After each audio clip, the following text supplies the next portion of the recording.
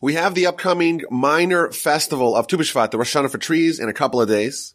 The word tu means 15. It's a tes, which is 9, plus a vav, which is 6. So 2 is 15. Bishvat, meaning in the 11th month, the month of Shvat. This is a very mysterious day. This is a very Kabbalistic day.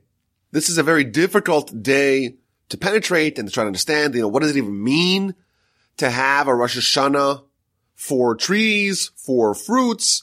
There are not a whole lot of primary sources on Tu B'Shvat. There are no mitzvos associated with this day. There are, of course, various customs. There's a custom to eat fruits. In some communities, it becomes a day to work on the environment, to plant trees and the like. The Kabbalists made it a big day, a big celebration, a big festival. They developed a Seder, just like we have a Pesach Seder. There's a system and an organization of how to try to extract the power of Pesach with the Pesach Seder. And they developed a Tu B'Shvat Seder that mirrors the Pesach Seder. They take 10 distinct fruits and they eat them in a certain order. And there's various prayers, various things to ruminate upon. They drink 4 cups of wine, just like we have the 4 cups of wine on the Pesach Seder. And through that, they reveal and delve into the secrets and the powers of this day. But what about us? How can we understand what exactly Tu B'Shvat is all about? What does it represent? What does it mean? Where does it come from? What are the ways that we can try to tap into the power of this day? So let's start with the basics. The primary source in the Talmud and the Mishnah that talks about Tu B'Shvat, the 15th day of the month of Shvat, is found in the first Mishnah of Rosh Hashanah. The first Mishnah of Rosh Hashanah tells us that there are 4 days in the year that are called Rosh Hashanahs. The first day of Nisan, the month of Nisan, which is the first month of the calendar cycle. Well, that's the Rosh Hashanah for kings, for the monarchy, and for the festivals. Okay. Then we have the first day of Elul, which is the month that comes before Tishrei, before our Rosh Hashanah that we call Rosh Hashanah. And that is the Rosh Hashanah for tithing of animals. And then the first day of Tishrei, which is the day that we call Rosh Hashanah. And that's Rosh Hashanah for years and for Shemitah, which is the 7-year cycle, and the Yovel, the Jubilee, and for planting and for vegetables.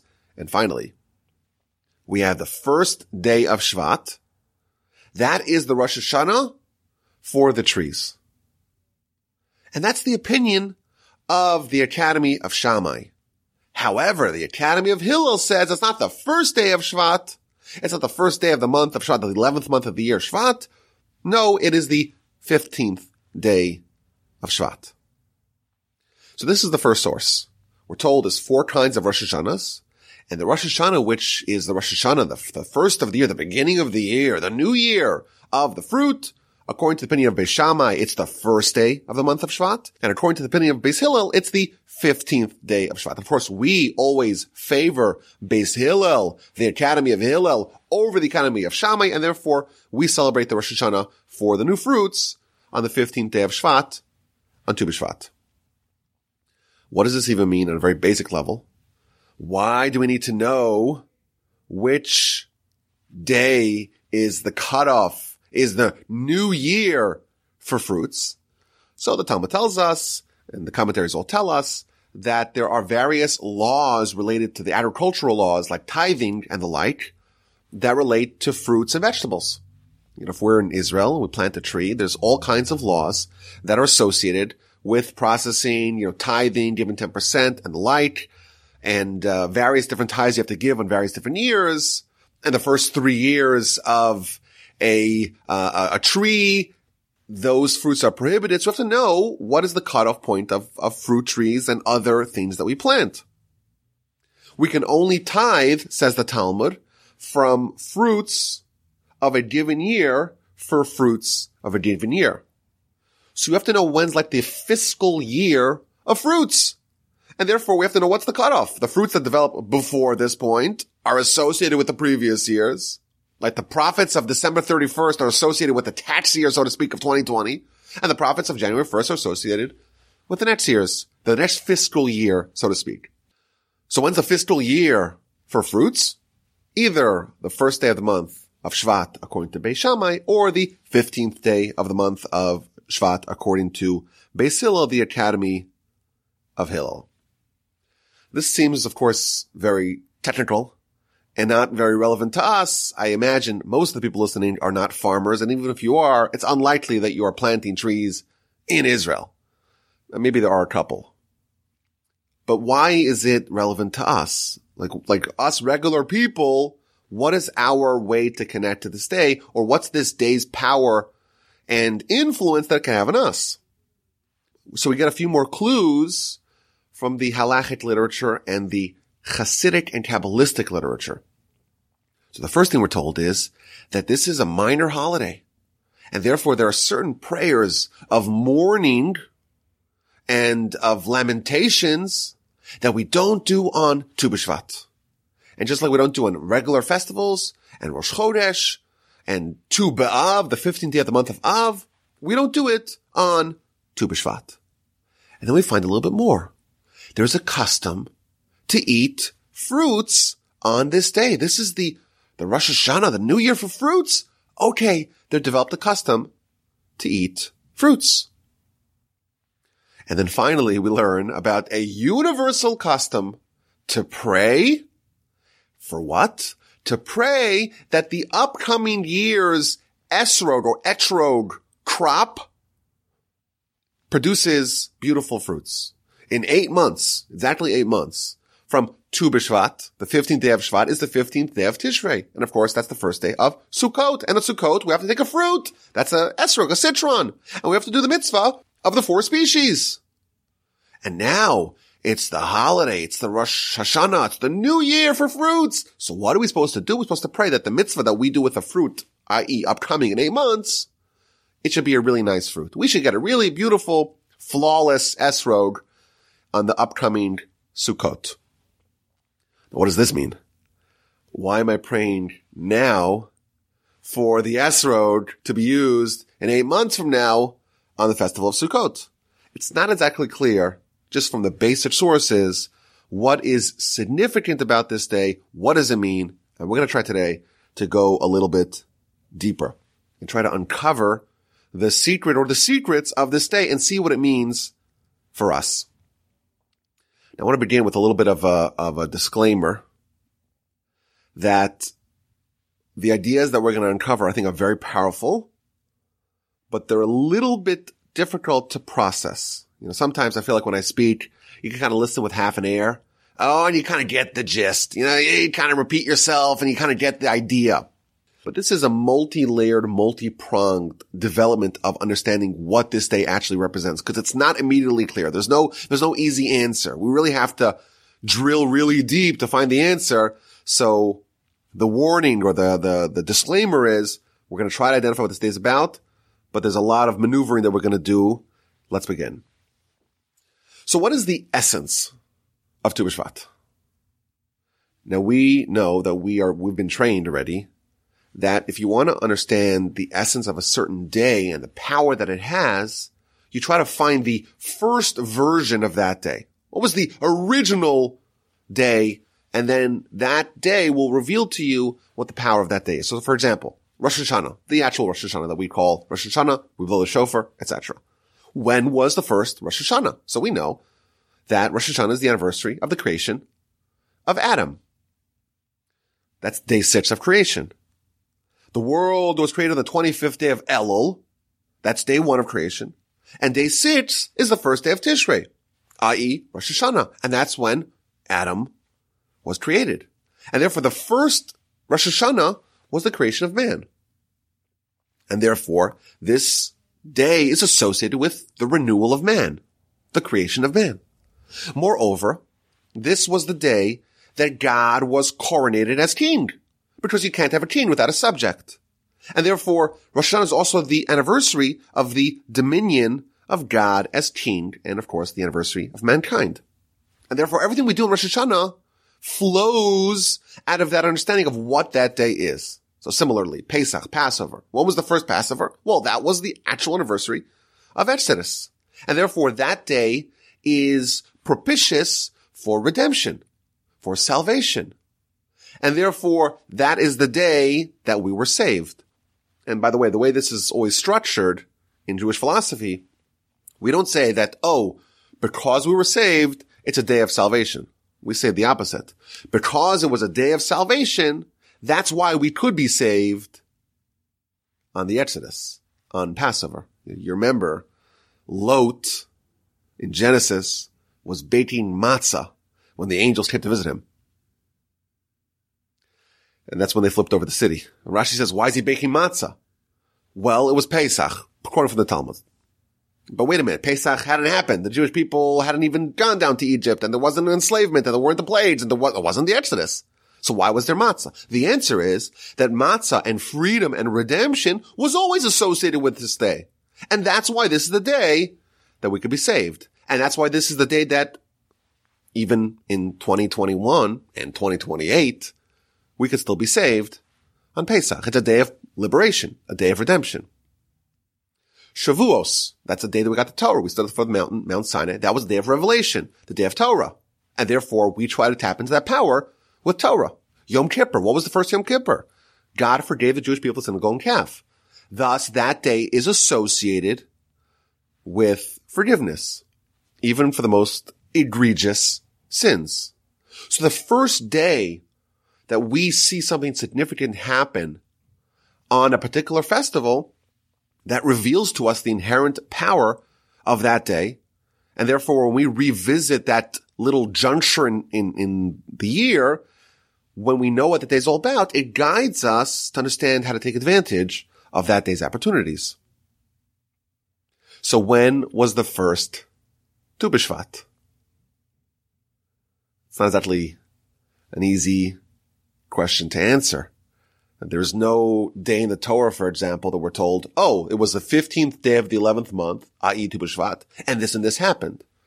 If we had that, we would say, okay, that story is going to reveal to us what's the power inherent in that day. So the Bnei Yissaschar, one of the great Hasidic books and masters, he presents a very deep and a multi-pronged calculation that reveals the first Tu B'Shvat. Now, it's very helpful, of course, if we have a little familiarity with the Jewish months, but we'll try to do it nonetheless. He says as follows. We said earlier, Rosh Hashanah, the original Rosh Hashanah, the actual day that we celebrate as Rosh Hashanah, well, that is the day that Adam was created. That's day 6 of creation. The truth is, the Talmud in the book of Rosh Hashanah, page 10b, going into 11a, tells us that it's a dispute. When was the world created? Was it created in Tishrei? Was Adam created in the first day of Tishrei? Or was Adam created in the month of Nisan, the month that we celebrate, of course, Pesach? Of course, we assume that the world's created in Rosh Hashanah, i.e. on Tishrei. Comes along Rabbi Yehoshua in the Talmud and says, no, the world was created in Tishrei. The world was created in Nisan. And again, if we understand the dispute, they're not talking about day 1 of creation. They're talking about day 6 of creation, i.e. the creation of Adam. According to one opinion, Adam was created on the first day of Tishrei. And therefore the world, day 1 of creation, was the 25th day of Elul, 6 days beforehand. And according to the second opinion, Adam was created on day 1 of Nisan, and therefore day 1 of creation was the 25th day of Adar, the month that comes before Nisan. Here's where it gets interesting. We have two opinions when the world was created. Was created 25th day of Elul, day 1, and day 6 is first day of Tishrei. Or was created day 1, first 25th day of Adar, and day 6 of creation is the first day of Nisan. That's the dispute according to the Talmud. Come along the Kabbalists, and they tell us, actually, this really isn't a dispute. Both opinions are correct. Because the world was created not once, it was created twice. More specifically, the world's created on 2 different dimensions. And if you look at Rashi, if you study Rashi, the very first beginning of Genesis, Rashi tells us that the Almighty b'machshava, i.e. in thought, the Almighty intended to create the world with judgment. And then he saw that the world cannot endure with strict judgment. So he came and he added kindness. Now, of course, this is a difficult thing to process theologically. What does it mean? The Almighty thought, and then he changed his mind. What the commentaries explain is that the Almighty created the world twice. One in a machshava, i.e. thought dimension. And that was a creation of total judgment. And the Almighty created the world second time, not just with judgment, but also with mercy, also with kindness associated with it. And these two dimensions of creation, that is the two opinions, so to speak, of when the world is created. So let's break this down. Judgment. When are we judged? We're judged on Rosh Hashanah, i.e. the first day of Tishrei. The creation of the world b'machshava, i.e. in thought, when it was theoretically, so to speak, in the mind of God, whatever that means, it was created with the attribute of strict judgment. That was when it was created b'machshava, in thought, in Tishrei. The first day of creation, in thought, with judgment, was the 25th day of Elul. And day 6 of creation on the dimension of thought in judgment is the first day of Tishrei. And that's why we were judged on Rosh Hashanah. When was the ultimate creation in practice on the other dimension? Well, that was done in Nisan. The 25th day of Adar was the first day of creation in practice with kindness. And the first day of Nisan was the creation of Adam in practice, in kindness. And therefore the month of Nisan is always associated with kindness. Like we have the redemption, we have the Exodus. It's always a month of salvation. We're told we're going to be saved again in the month of Nisan. That's the time of the year that's always associated with kindness. So let's take stock, what we have over here. The 25th day of Elul, beginning of creation, day 1 of creation, on the thought dimension, with judgment.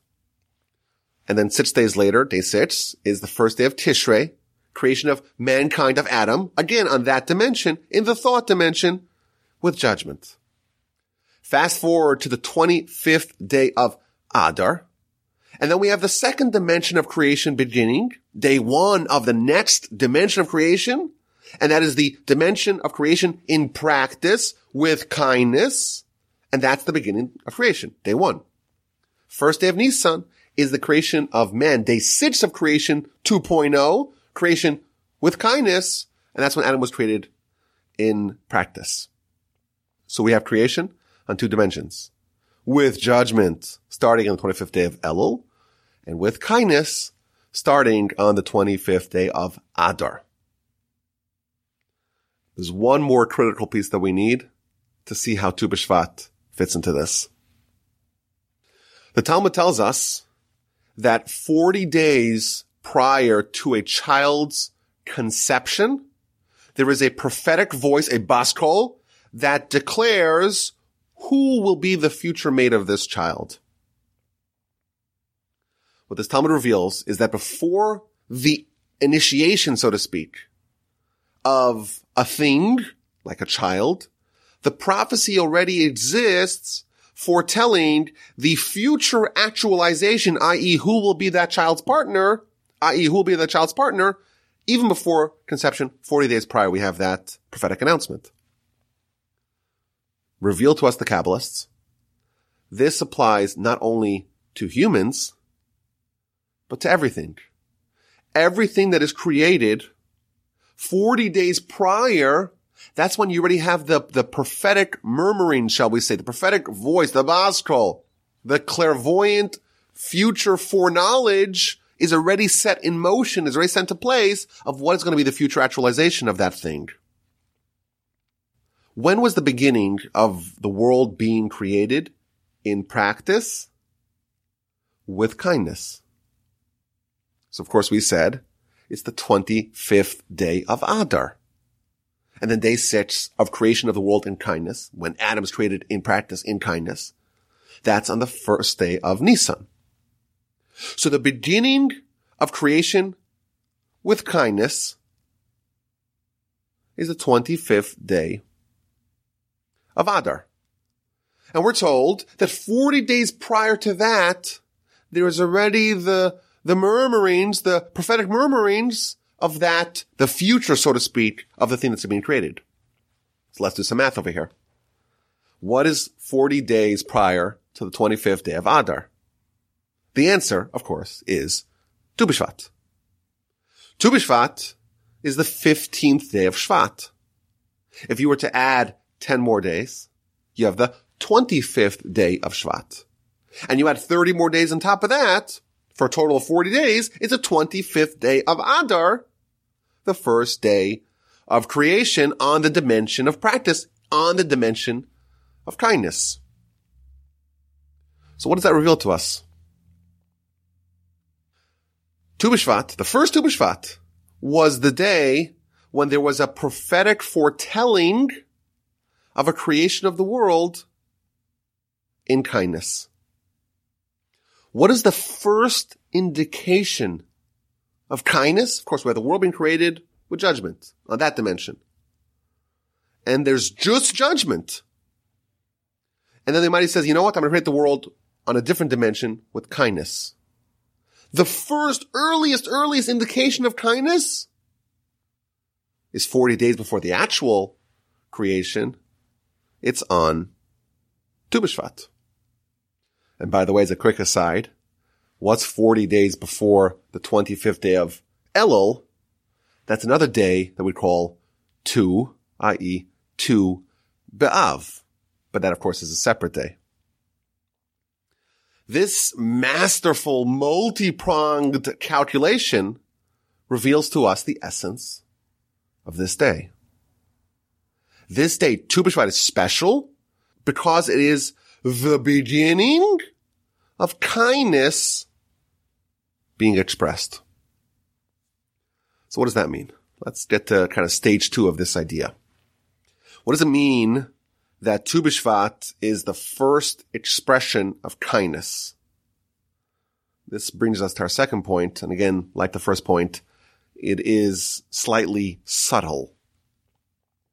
The Talmud asks, why is the Rosh Hashanah for trees, why is it in the middle of the winter? Shouldn't it be at the end of the winter, like kind of when the seasonal cycle ends? There's a kind of the winter leading to spring. Why would you have a change, so to speak, in the status of trees in the middle of the winter? Shvat, the month that we're in right now, the month that Tu B'Shvat is in, it's the middle of the winter. It's January season. So according to the opinion of Beis Shammai, it's the first of Shvat. According to the opinion of Beis Hillel, it is the 15th day of Shvat. But regardless, it's the middle of the winter. Why is this the cutoff for the cycle of the fruit trees? Says the Talmud, the answer has to do with rain. At this point in the calendar, says the Talmud, the majority of the rain cycle has already been done. Either the 1st or the 15th. And once the rain is finished, the rain is the inputs, so to speak, for the tree's output. And once the inputs are done, the outputs, i.e. the sprouting, the budding of the fruits, begins.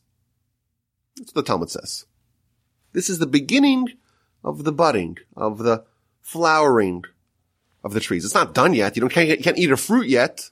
But you have a little nub, a little stub, a little beginning, a hint of a beginning for the future fruit to come. Here's another important point. Everything that happens in the physical world is a reflection of what happens in the spiritual world. So we're talking here about physical fruits, and we say that they follow a certain pattern. You have a seed, you put it in the ground, and then there's rain, there's watering, and you wait. And only then, at some point in the middle of the winter, does anything surface? Does anything sprout? You have all this investment, the time and the seed and the rain, and it doesn't bear any tangible fruit. It doesn't get actualized. You don't see any profits yet. Until Shvat. The work's done underground.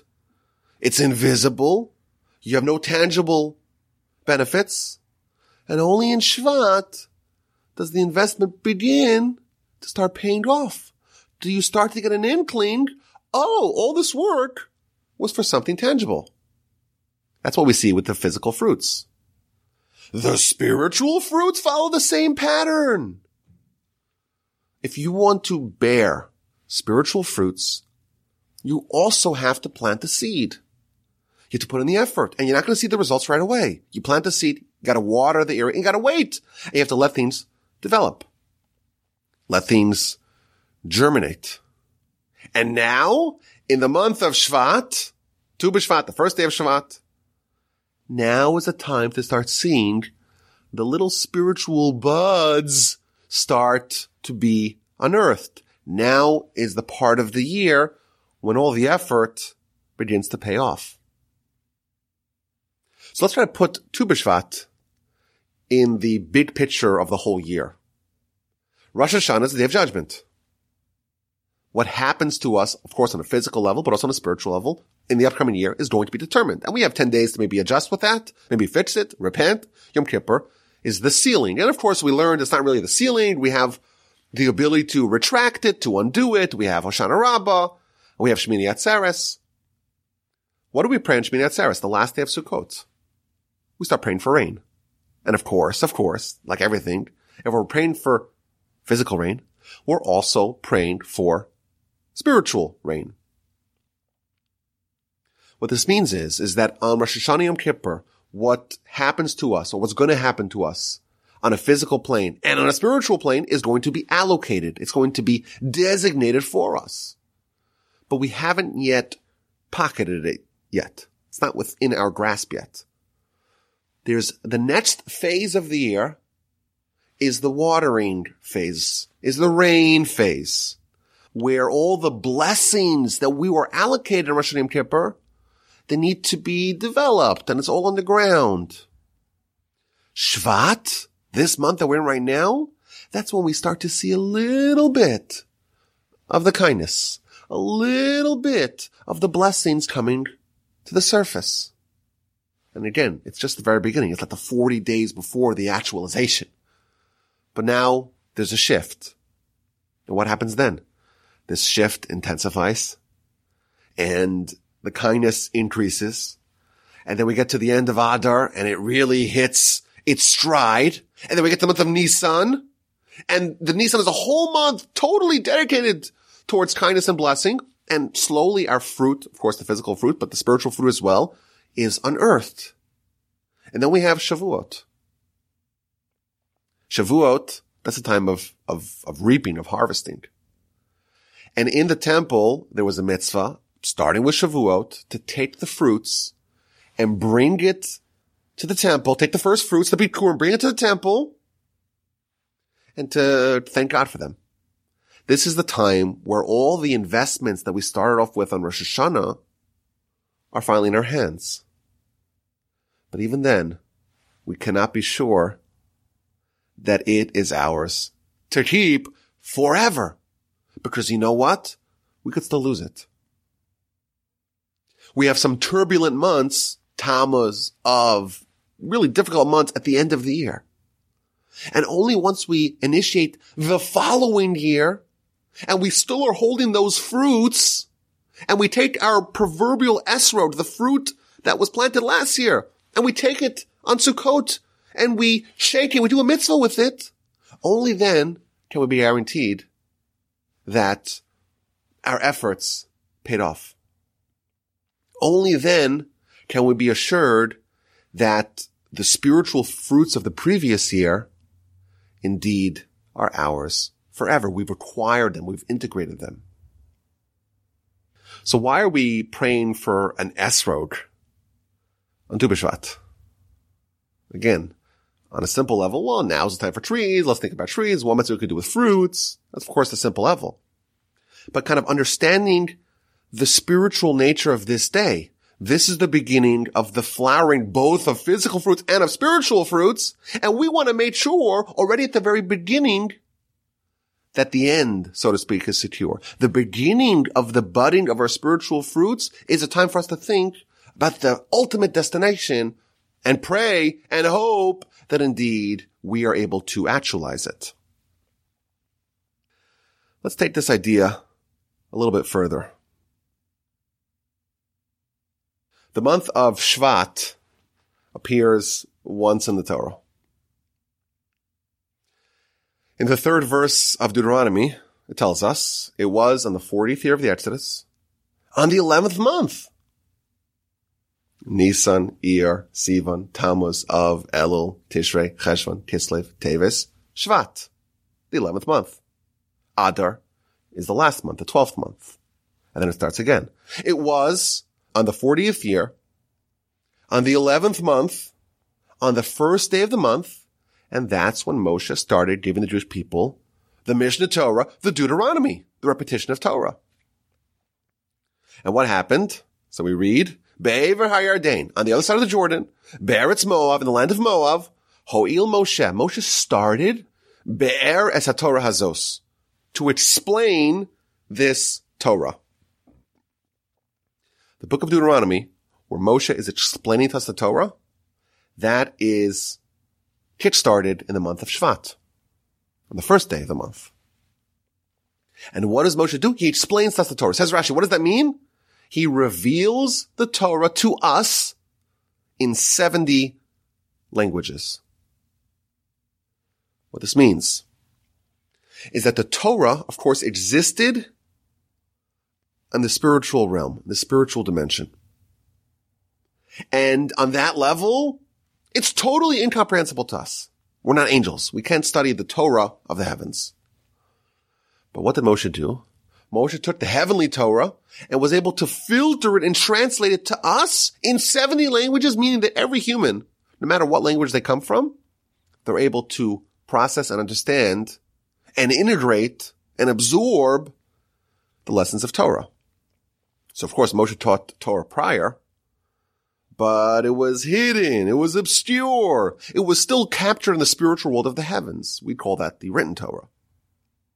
For us, for simple people here, it was still hidden. And on the first day of Shvat, in the season where things sprout and surface, that is when the Torah was translated into 70 languages, i.e. into our frames of reference. That's when it started clicking, so to speak, for us. That's when it started to make sense to us. And it started on the first day of Shvat. So comes along the Academy of Shammai, and they say, wait a minute. When are all the things that were latent, potentially, so to speak, inherent within us, but not revealed? When did that actually get started? It was the first day of Shvat. Look at Deuteronomy. The first day of Shvat, Moshe started to explain the Torah to us in 70 languages. The things that were potential became actualized. And by the way, have you ever heard the term Ha'adam Eitz HaSadeh? Man is like a tree of the field. The commentaries explain to us. We're like a tree, but an upside-down tree. A physical tree has its roots in the ground. And then the trees and the branches come out above the ground. We have our roots in the heaven. We're like a tree suspended upside down. Our roots, our essence, so to speak, is rooted in the heavens. Our roots really know Torah. But, so to speak, our revealed part is here in this world, the upside-down tree. And when did the, so to speak, flowering buds of Torah begin to surface in this world in 70 languages in a way that we can understand? Say Beis Shammai, say the Academy of Shammai. Well, when did Moshe start explaining the Torah? When did the, so to speak, revelation of the spiritual roots that we have in heaven, when did it start to surface in this world? When did it bud and sprout? On the first day of Shvat. That's when the Rosh Hashanah 4 fruits are. That's when the actualization of what was previously invisible to us, that's when it began. And the Academy of Hillel, they actually agree in principle. Indeed, the transition to this period was already present on the first day of Shvat. But it was faint. Moshe started to explain the Torah. Beis Shammai, the Academy of Shammai, we're told in the Talmud, they were more spiritually sharper than the Academy of Hillel. They had more spiritual sensitivity. And therefore, on the first day of Shvat, they could already sense how the flowering, so to speak, the revelation of the fruits of Torah were already present day one of Shvat. But the halacha follows the Academy of Hillel. The common folk, they didn't pick up on this, so to speak, kindness, this revelation, until the 15th day of Shvat. And therefore, they revealed to us that the more appreciable change happened halfway through the month of Shvat, i.e. on Tu B'Shvat. Now, if you have a precise reading of the Mishnah that we started with, the Mishnah indicates that there's actually not a fundamental disagreement between the Academy of Shammai and the Academy of Hillel. Why? How does it start? The first day of Shvat is Rosh Hashanah for trees. Kedivrei Beis Shammai, like the words of Beis Shammai. However, Beis Hillel says, the Academy of Hillel says, no, it's the 15th day. Normally, when there's a dispute, it says, well, what's the halacha? They say X, they say Y. Or, these are the words of Shammai, and the Hillel disagrees. This is the only place, to my knowledge, in all of Talmud, where a disagreement presented between the Academy of Shammai and the Academy of Hillel is presented in this fashion. Like the opinion of Beis Shammai, it's X, and like the opinion of Hillel, it's Y. Meaning it's true for both of them, but you have to be really spiritually sensitive, like the Academy of Shammai, to pick up on this change in what's happening in the spiritual world on the first day of Shvat. According to the Academy of Hillel, you have to wait till it really begins to express itself, when it really begins to sprout and flourish, and that's on the 15th day of Shvat. So what's the bottom line? I feel like we have a sense of what this day is really about. Tu B'Shvat is the transition and the fruit. Everything that happened, the water, all the things that happen underneath the ground to facilitate the growth, it was all previously invisible to us. It was all within. It was all maybe in theory. It was like a seed. And then at this point in time, that's when there's a transition. It starts to express itself outside. It becomes visible. In practice, there's a little bit of a fruit, a nub, if you will, that begins to surface. And of course, that's true on the physical world, the physical plane. It's also true in the spiritual world. We have spiritual bounties since Rosh Hashanah that begin to surface now. We went through the planting seed, Rosh Hashanah, Yom Kippur, that whole festival period. You put the seed, so to speak, the spiritual seed in the ground. And there was the watering phase. And now is the very beginning of the sprouting phase. This is when the spiritual blessings begin to flower. And this is what it means, that this is the first expression of kindness. Kindness is not when something is good, but when something can be appreciably good. When something can be witnessed and testified to as being good. When the Almighty created the world with judgment, it was also good. But it was good that we couldn't really recognize as good. Kindness is when even we can sense that it's good. We sense in Shvat that the blessings begin to surface and to sprout. And this is, of course, 40 days before the kindness really begins in earnest. Of course, the full-blown version of this kindness does not happen till Nisan, but already begins in Shvat. So, for example, in the month of Nisan, the Exodus happened. Passover happens. That's when the Exodus happened. But what preceded the Exodus? It was preceded by 10 plagues. Well, when did the plagues begin? You guessed it. The plagues began in Shvat.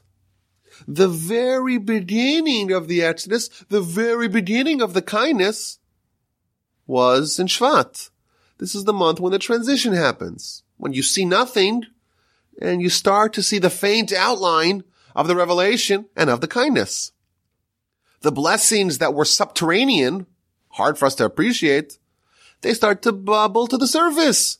And we can start to perceive a little bit of the kindness. Of course, it doesn't reach a climax until Nisan, and only on Shavuos do we reap it, and only if we go through the tough months of Tammuz and Av can we be assured that we can take our spiritual fruit and bring it into the next year.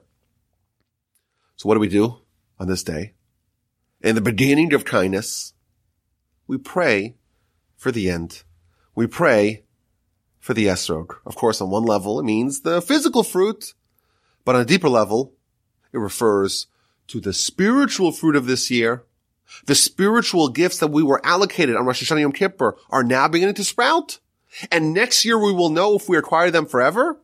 It's time to pray now for the esrog. When Abraham enters the land of Canaan, the very first thing that he does, this is in Genesis chapter 12, verse 6. Abraham traverses the land until Shechem. And he goes from there to Elon Moreh. Says Rashi, what's he doing there? First thing, again, the very first thing that he does after he enters, he goes to Shechem, says Rashi, to pray for the sons of Jacob. They're going to have a very eventful encounter in Shechem. Abraham comes to pray for them. Oh, and why does he go to Elon Moreh? He goes there to kind of set the stage for what's going to happen to the nation after they enter the land with Joshua. They're going to go half of them onto Mount Gerizim, half of them onto Mount Abel, blessings and curses. Abraham is going to lay the spiritual groundwork for that. The first two things that Abraham does once in Canaan, at the very beginning of his tenure as, so to speak, the forebearer of the chosen people, is to pray for his grandchildren. Again, he doesn't even have any children yet. And he's already praying for his grandchildren. And he's already thinking about the nation. He's already thinking about what's going to be the nation is already comprised of millions of people, and they've gone through hundreds of years of servitude, enslavement in Egypt, and they're going to have Moses and have Revelation and have Sinai, have 40 years in the wilderness, cross over the Jordan with Joshua, and really establish the enduring settlement of land of Canaan. I'm starting settlement of land of Canaan now as an individual.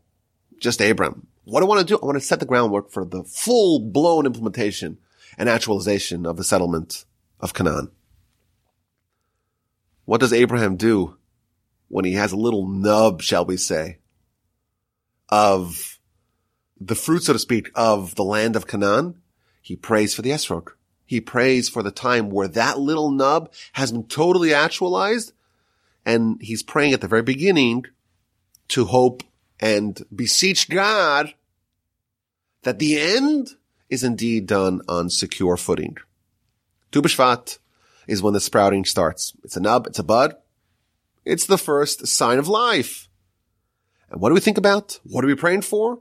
The esrog, when the nub matures into a full fruit and is being used for its ultimate purpose. At the very beginning, we are already thinking about the ultimate conclusion. Moreover, the beginning determines the end. It's a very interesting teaching in the Talmud. That's such a mind-blowing story. And there's so many interesting points about it, so I'll just go through it quickly because it really reinforces this idea. This is from the Talmud Bava Metzia on page 85b. So just the setting is just kind of really mind-blowing. It's telling us that Reish Lakish, one of the sages of the Talmud, he was demarcating burial sites. He was able, via his powers, his Kabbalistic powers, to be able to sense where a certain sage was buried. Obviously, they didn't dig him up. They didn't exhume the bodies. He was able to just sense there was more spirituality. Well, there's always more spirituality when there is the body, the deceased body of a righteous person.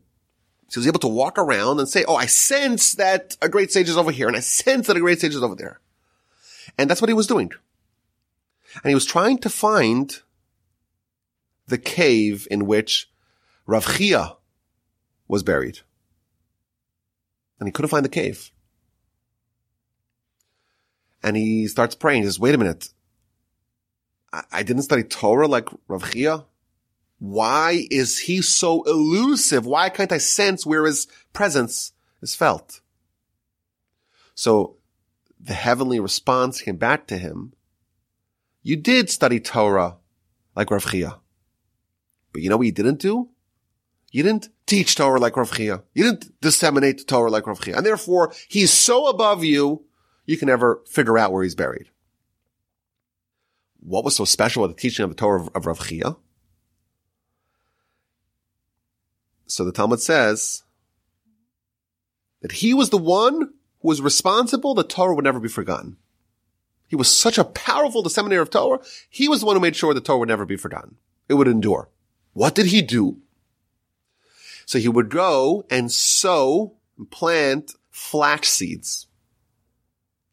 And he would take the flax seed and spin them into nets. And he would take those nets and trap deer. And he would slaughter the deer. And he would take the meat. Of course, deer is kosher. He takes the meat and gives it to poor people. And then he takes the hide. And he prepares the hide to be used as writing Torah scrolls. And he personally writes Torah scrolls. And then he goes to a city and he teaches 5 students. Each one of them, he teaches them one book of the Torah. 5 books of the Torah, Genesis all the way through Deuteronomy. Each one of the 5 students teaches them one. And then he finds 6 other students, says, I'm going to teach each one of you one of the 6 orders of Mishnah. And then he says, you know what? I'm going to go to a different city, but each one of you is responsible to make sure that everyone else knows your portion. So if you were taught Leviticus, you have to teach everyone in this cohort Leviticus. If you were taught a certain order of Mishnah, you got to teach it to everyone. You guys teach each other till I come back. And he went from city to city following this process until Torah was restored to the Jewish people. The commentaries explain is what Rav Chia was doing. He was the master disseminator of Torah because he's always focusing on the end at the very beginning. The earliest preparation was done under his auspices with total holiness. He could have just went and bought Torah scrolls. But no, he wrote them himself. He could have bought hides to write the Torah scrolls. But no, he trapped the animals and slaughtered it himself. He didn't even buy the nets to trap the deer to use their hides. He said, I'm going to plant it all myself. Essentially, he made sure, or what this story teaches is that the earliest beginnings, that's the time to make sure that everything is set, so to speak, on the right course. It's like a spaceship, a rocket ship. You want to make sure at the very beginning you're perfectly aligned where you need to go, because if you're a half an inch off, it could be hundreds of millions of miles away from your ultimate destination. There's a modern example of this. Reb Chaim Volozhiner, who founded the first modern yeshiva in the early 19th century, the legend is told that he cried bitter tears of prayer at the ceremony of laying the cornerstone for the yeshiva. He said a yeshiva can only be built if the earliest beginning of the process is done with prayer and dedication and with noble intentions. Let's translate this idea to Tu B'Shvat. What determines what kind of ultimate outcome we will get? What determines what kind of proverbial esrog we will reap? Of course, the very, very, very beginning. And that, of course, is Tu B'Shvat. It's like a seed. Every seed is different. But whatever's in the seed determines what will be manifested in the resultant tree. You want to make sure that the seed is healthy and robust and everything's done properly. And Tu B'Shvat is the seed, if you will, of the next phase of the sprouting of the blessings of the fruit. It's the first step in the actualization of the fruit of the esrog, of the spiritual qualities that we hope to take into the next year. What's going to last from this year? What's going to endure from this year? That question, that process starts on Tu B'Shvat. Tu B'Shvat is the proverbial laying of the cornerstone of the actualization of what we've earned this year. And therefore it's really imperative to start off on the right foot. So what do we do? What do we focus on to make sure that we begin to see the fruits of our labor and that we acquire the spiritual takeaways that endure, that we earn the proverbial esrogs that last until next year? So what are the customs of Tu B'Shvat? So we eat fruits, maybe we plant some trees. How does that influence us spiritually? How does that get us in the right mode to begin this phase of the year? So like we said, Adam eitz hasadeh. Man is like a tree of the field. This principle, of course, contains all kinds of wisdom. We're a tree, but we're an upside-down tree. Our roots are in heaven. And the things that surface are here, but sometimes we forget where our roots are. And we kind of dissociate ourselves from heaven, and then the tree dies. So the first thing we have to think about, maybe it's something we have to think about every day, is to remember that we have a soul. And that's our spiritual roots. And that soul, so to speak, is still rooted in heaven. And if we get, so to speak, the budding of our spiritual fruit kind of kick-started on that note, we're in good shape for this upcoming season to make sure we reap the proper S-road, so to speak, at year's end. There's another very powerful thing to ruminate upon on Tu B'Shvat. This whole agricultural process really embodies the challenge and the struggle of our lives. You have a seed. That gives you options. It gives you a choice. What's the choice? Well, you can take the seed and you can eat it. You can enjoy it. And then you lose it. Or you could take the seed and plant it and invest it. And you have to have some patience to work with it. And that hopefully creates fruits. And the fruits themselves contain seeds. And that could create more fruits. And so on. With one seed, you could have a little moment of pleasure, or you could have billions exponential growth of future trees. You have the choice of consuming the potential, the opportunity here and now and losing it forever, or you can invest it in a pattern of endless and eternal, never-ending exponential growth. You could squander it, or you could invest it. What we do with our lives is the same question of what we do with the seed, the opportunity. We could get into a mode of consumption. Everything we have, try to consume it and get the pleasure right away. You know who made that mistake? That's Adam's mistake, right? What did Adam do? He took the fruit and he ate it. And our objective, to try to undo, so to speak, the sin of Adam, is to take the fruit, take the seed, and plant it. Of course, the most powerful and consequential seed that we have is our reproductive seed. It creates the most stark choice that we have. Do we waste this seed for quick, easy pleasure? Or do we implant the seed and try to create humanity? We're created in the image of God. We have some godly characteristics to us. Just as God created man, we too were given the seed to create man. But the Yetzer Hara says, no, you gotta waste that. Our life is opportunity. It's all seeds. And every one of these creates a choice that we have to make. What are we going to do with the seeds? Our time is a seed.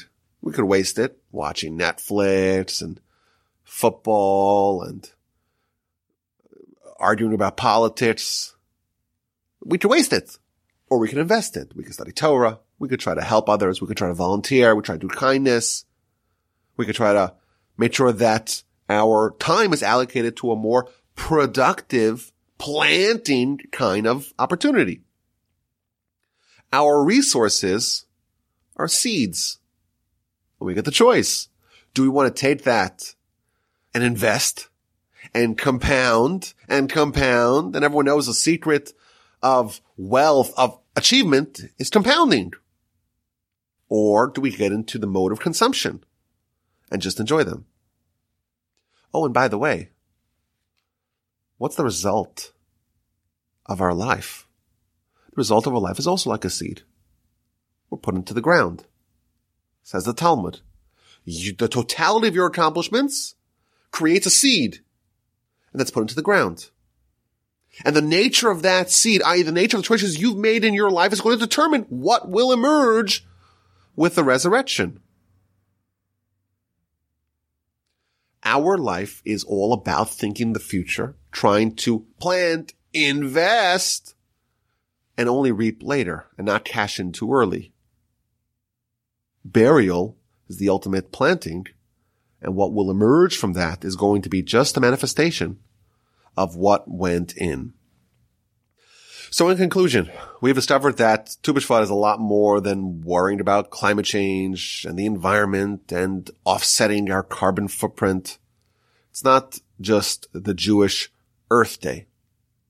It's a day with deep, mystical, very hard to figure out, hidden, secret meanings and roots. We're told it's the beginning of kindness. It's 40 days prior to the creation of the world with kindness. It's when the kindness of the Exodus began. It's the kindness of the sprouting of the fruits, both the physical fruits and the spiritual fruits. And we want spiritual fruits that last. We want to take an esrog, so to speak, a mitzvah that we've accomplished this year into next year. We want to earn it. We want it to be ours. We want to acquire it. And the seed of that, of course, is Rosh Hashanah Yom Kippur, the beginning of the year. That's when we have the potential of the fruits. Now is the beginning of the actualization of that potential. Tu B'Shvat is the day when it starts in earnest. And our job is to make sure that this day, this process, shall we say, begins with prayer and preparation for the ultimate conclusion of this process. It's a day that we remember the process of spiritual flourishing is akin to that of a tree. You gotta seed it. You gotta water it. You have to have time and patience. And only then do you see a small sapling. The roots, of course, are taking hold underground, but all you have is a little bud, a little blossom. And much, much later, you have a fruit. And even when you have a fruit, you can lose it. You have to endure some stormy months before you can know that you can keep it. And we hope that indeed we begin this process of reaping the fruits on Tu B'Shvat, and we hope that we can kickstart the season of kindness with prayer for the esrog, for the spiritual fruits to endure, and we emerge from this time with a keen understanding of who we are, of what we're here for, and a deep recognition that life is a seed. We must think long and hard about what we want to do with that opportunity. As always, my email address is rabbiwolbe@gmail.com. I look forward to hearing your questions, your comments, and your feedback of all sorts.